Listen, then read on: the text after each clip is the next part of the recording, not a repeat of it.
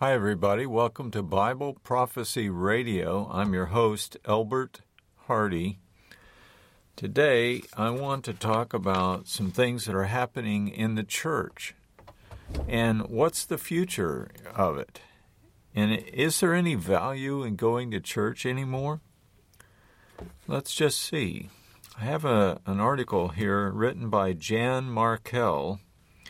What happened to my church? I'd like to quote this thing for you and just see what we can find in here of any value prophetically. She's a prophecy teacher and a radio host known across the country and around the world, even in Israel. But here's what she writes. Church issues are the most frequent inquiry I get out here at Olive Tree Ministries. Other leaders tell me the same. What has happened in the last 30 to 40 years? Many people visit church after church only to walk away disheartened. Others are lifetime members of a church of one particular denomination or another, I've noticed, and have seen changes that left it unrecognizable, spiritually speaking. At first, members and attendees wonder if they are being a bit too judgmental, but the sad reality eventually sinks in that something has gone terribly wrong. My background is in a fundamental church in Minneapolis that delivered verse-by-verse messages and had frequent prophecy conferences. You ever see those today? Not very many. Try to find it today, she says. You will find a few, but they are few and far between. The same church warned me about a coming apostasy back in the 1970s. But who knew it would get so bad starting somewhere in the 1990s? Nothing could have prepared me. First, it was music that became the great divider. Nobody minds some guitars and a bass guitar, but into the second decade of the 21st century, earplugs are handed out as one enters the church sanctuary. This happened in our church here locally in Sebring, Florida.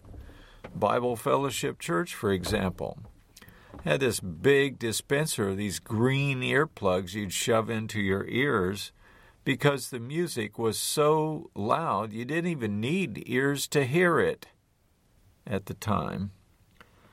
Whoa. Is this worship music? I kind of don't think so. Some churches open with a secular song, dim the lights, add some smoky fog, and have an atmosphere similar to the local bar or a nightclub.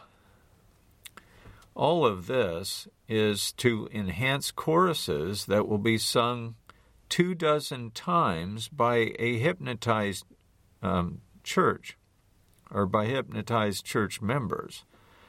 I would learn that it is to attract seekers, a 21st century term. Bill Hybels admitted that he came up with the term, but confessed it didn't work well in his own church. Interesting. Organs and pianos were tossed out 25 years ago because they did not promote quote-unquote church growth. The over age 55 crowd was on their own.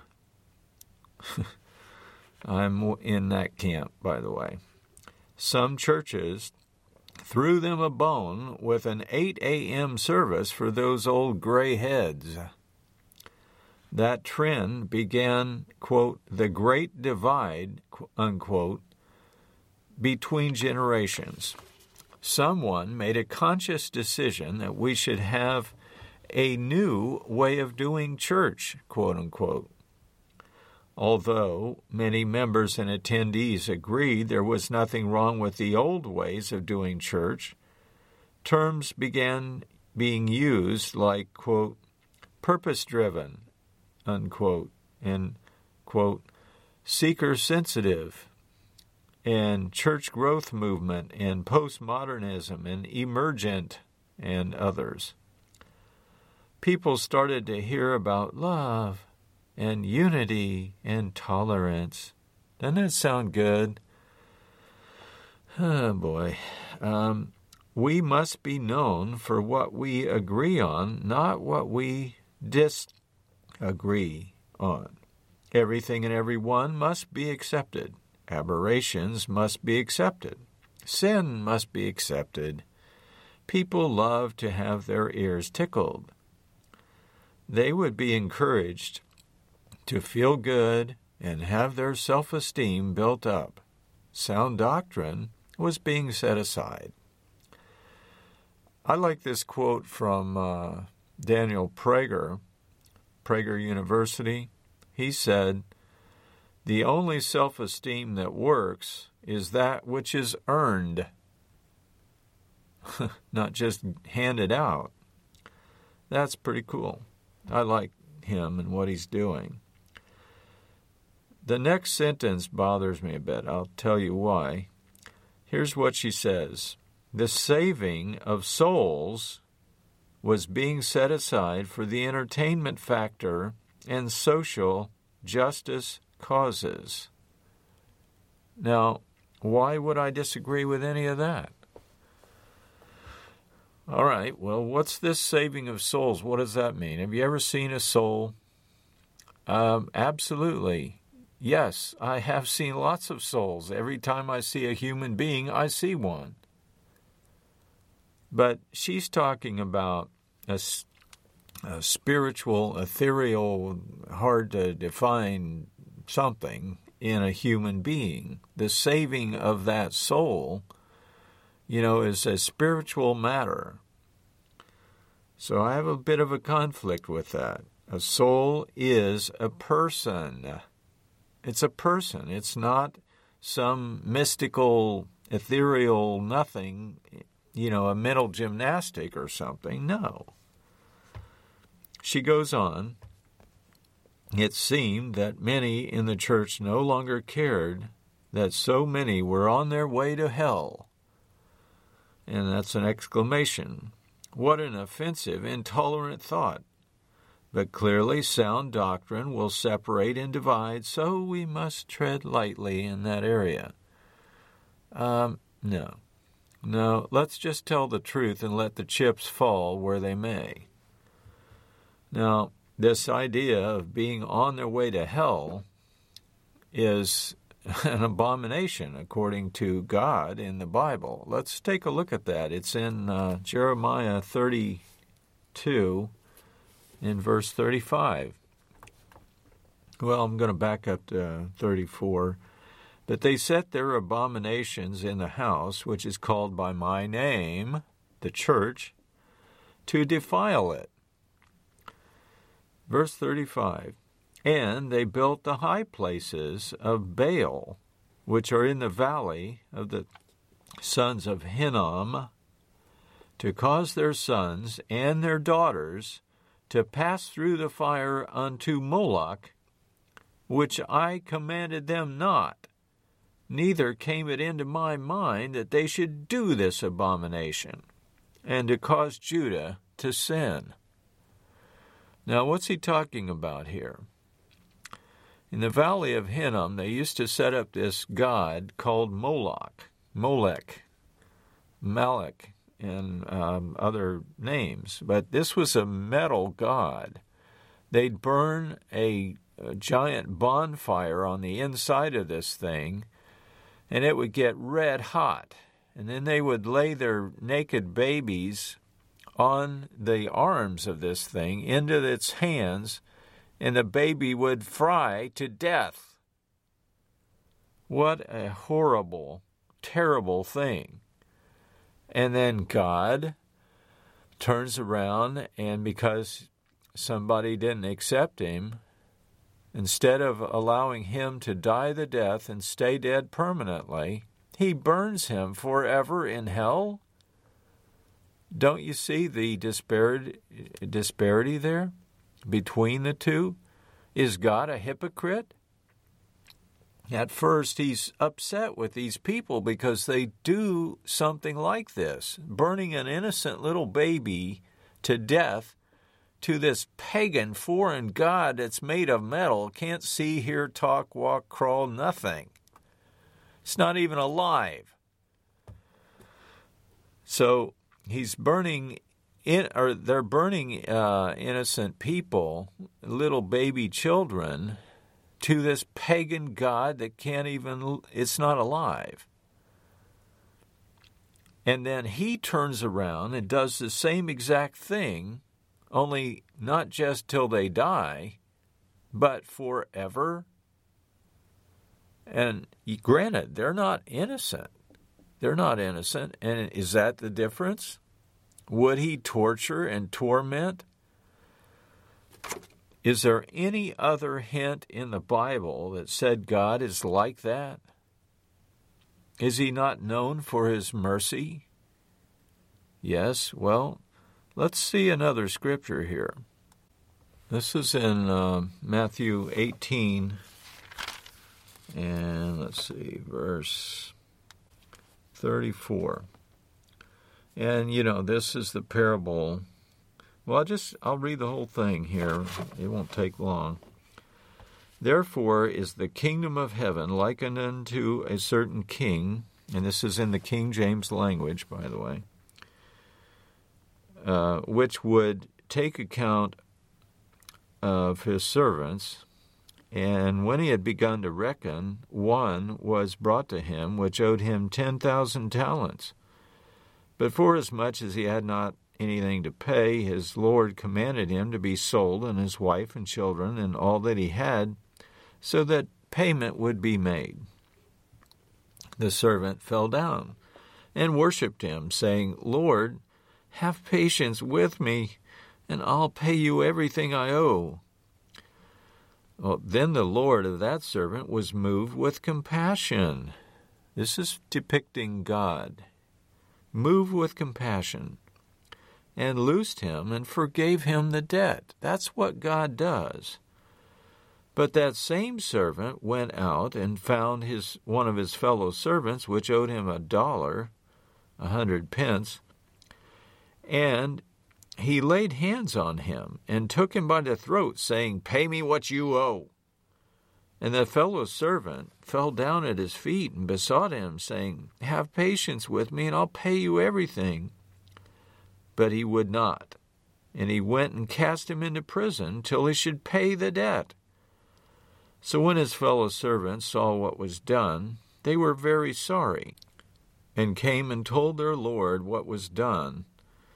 And then his Lord, after he had called him, said, O you wicked servant, I forgave you all that debt, because you desired me.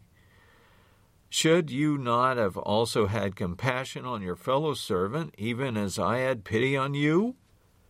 And the Lord was wroth, very angry, and delivered him to the tormentors till he should pay all that was due unto him. So likewise will my heavenly Father do also unto you, if you from your hearts forgive not every one his brother their trespasses. I want to read that in the NLT for a second. Let's back up to 32. This is Matthew 18:32. Then the king called in the man he had forgiven and said, You evil servant, I forgave you that tremendous debt because you pleaded with me. Shouldn't you have mercy on your fellow servant, just as I had mercy on you? Then the angry king sent the man to prison to be tortured until he had paid his entire debt. That's what my Heavenly Father will do to you if you refuse to forgive your brothers and sisters from your heart. Wow. So what do we learn there? God will torture for a time, and that is until the entire debt was paid if he showed no mercy. The object of God is to reconcile to himself all people. That's his desire. Now, where do I find that in Scripture? It's in 2 Peter chapter 3 and verse 9. The Lord isn't really being slow about his promise and coming back, in other words, as some people think. No, he's being patient, waiting for your sake. He does not want anyone to be destroyed, but wants everyone to repent. But the day of the Lord will come as unexpectedly as a thief. Well, anyway, that's enough. The point is that he wants everyone to come to repentance and to change and not be destroyed. See, people will be destroyed in hell. Hell is a fire that is intent to kill people, to kill those rebels who can't stand God, who don't want God, who don't want to live. And there are a few like that. I have known a few. I don't get it, but to me it's very strange that people would want that. But anyway, she goes on, but clearly sound doctrine will separate and divide. Yes, I agree with that. So we must tread lightly? No, let's let the truth be the truth. Relevant issues, she says, have vanished. Agreed. Pulpits have become afraid to talk about voting on biblical values. Yep, that's right. Why? Because they're afraid to lose their 501c3 status, tax exempt. They don't want to pay taxes. Pastors quit speaking in favor of marriage, between a man and a woman at least, and against abortion. They don't talk about that. It seemed like an 11th commandment came into the church. You shall not offend. Well, shame on us as a church. Taking a stand was clearly over. Well, that's what I'm trying to do here on Bible Prophecy Radio. She says, when it came to issues like Bible prophecy, the silence was deafening or became deafening. People were told that this was divisive, although rock music in the church apparently was not. Then this next statement is, to me, needs to be looked at. Millions are going to be left behind in the rapture of the church. But there are no warnings about this going out from hardly any church anymore, in other words. Instead, pulpits are dispensing Osteen-type messages that talk about, quote-unquote, your best life now on this broken, corrupt planet. All right, there's a lot here. We are not living on a broken, corrupt planet. We are broken, corrupt people living on a wonderful planet, a beautiful planet, a gorgeous planet. So let's make that one distinction right there. But millions are going to be left behind at the rapture? Oh boy. Well, is there really a rapture before the trouble starts? No, not in my view. Study the Scriptures. Study all the Scriptures about the rapture or about the gathering or about the snatching away. And you will find that there's no thing like that. It's at the last trump, not at the first one. So, sorry to offend you, but hopefully you're not one of the ones that accept stuff like that. Now, I have mentioned before that I talked to Jerry Jenkins myself. He's the co-writer or the with-writer of the series called the Left Behind series. Well, I went to Orlando, Florida to talk with him. I shook his hand and I said, "Can I ask you one question?" He said, "Sure." I said, "Did you base the Left Behind series on the Bible, or is that just fiction?" He said, "Fiction." Without a equivocation or a thought. He just said fiction. He was very open and honest about it. Tim LaHaye, it was his idea to create this based on the idea of a pre-trib rapture. But it's fiction, folks. Let's just face it. It's fiction. Millions are going to be left behind. Well, let's see what Jesus taught about this. It's found in Matthew 13 and verse 30. Here's what it says.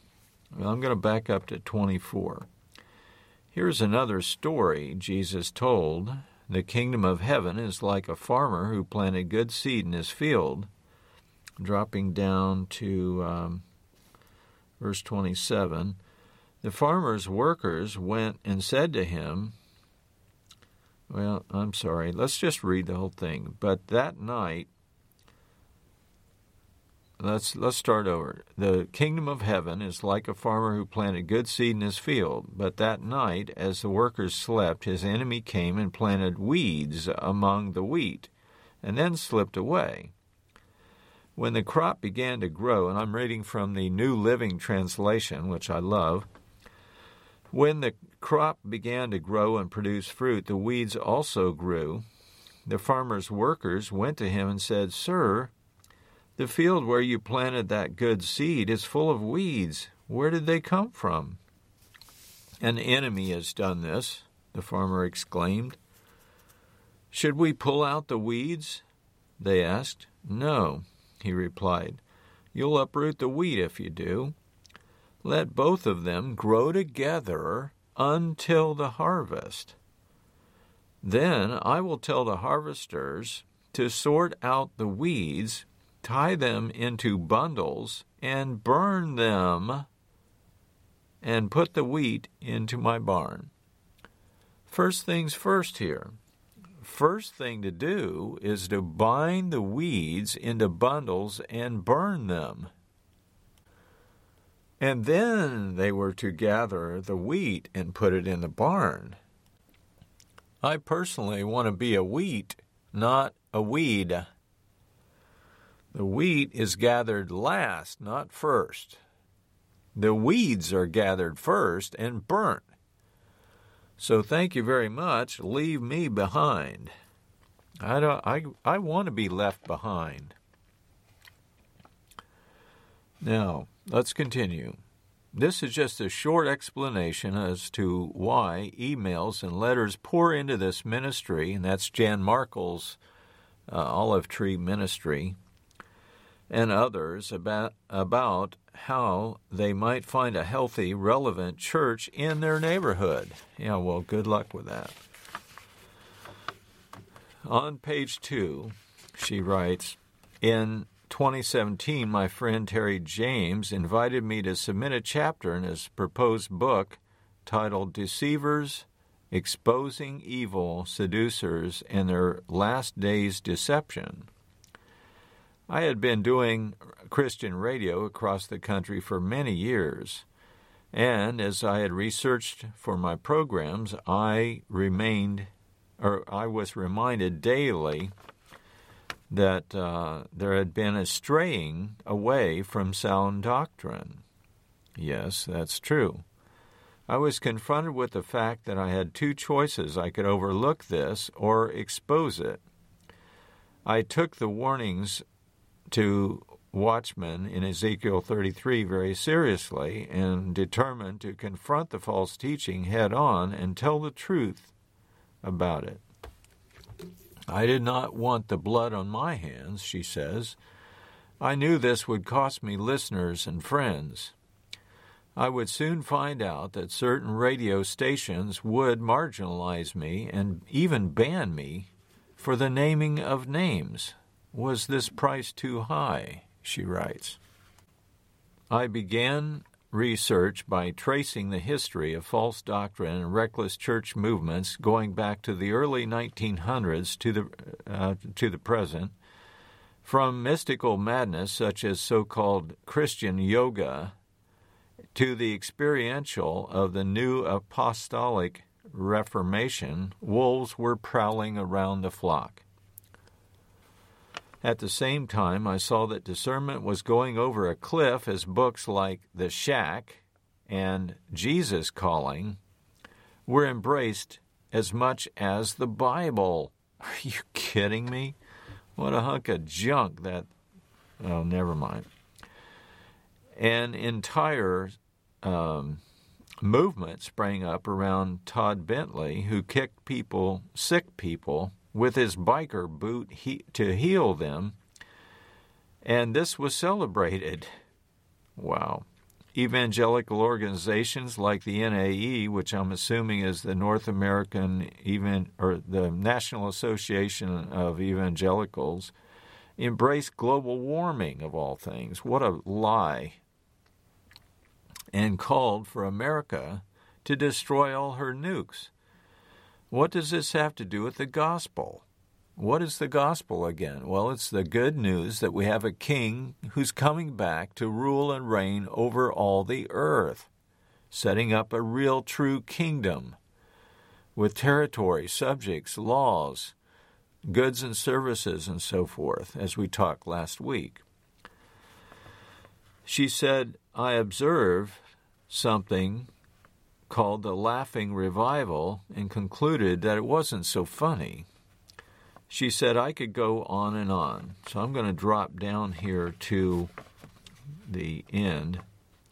Members of a local church may or may not have or be members of the universal church, i.e. the Catholic Church maybe, depending on their genuineness of faith. The local church is where believers can fully apply the body principles of 1 Corinthians chapter 12, encouraging, teaching, and building one another up in the knowledge and grace of our Lord Jesus Christ. Then she says, Christ died for the church, and we cannot give up on it. And then, quote, a heavenly endless church service awaits us in eternity with a celestial choir and orchestra.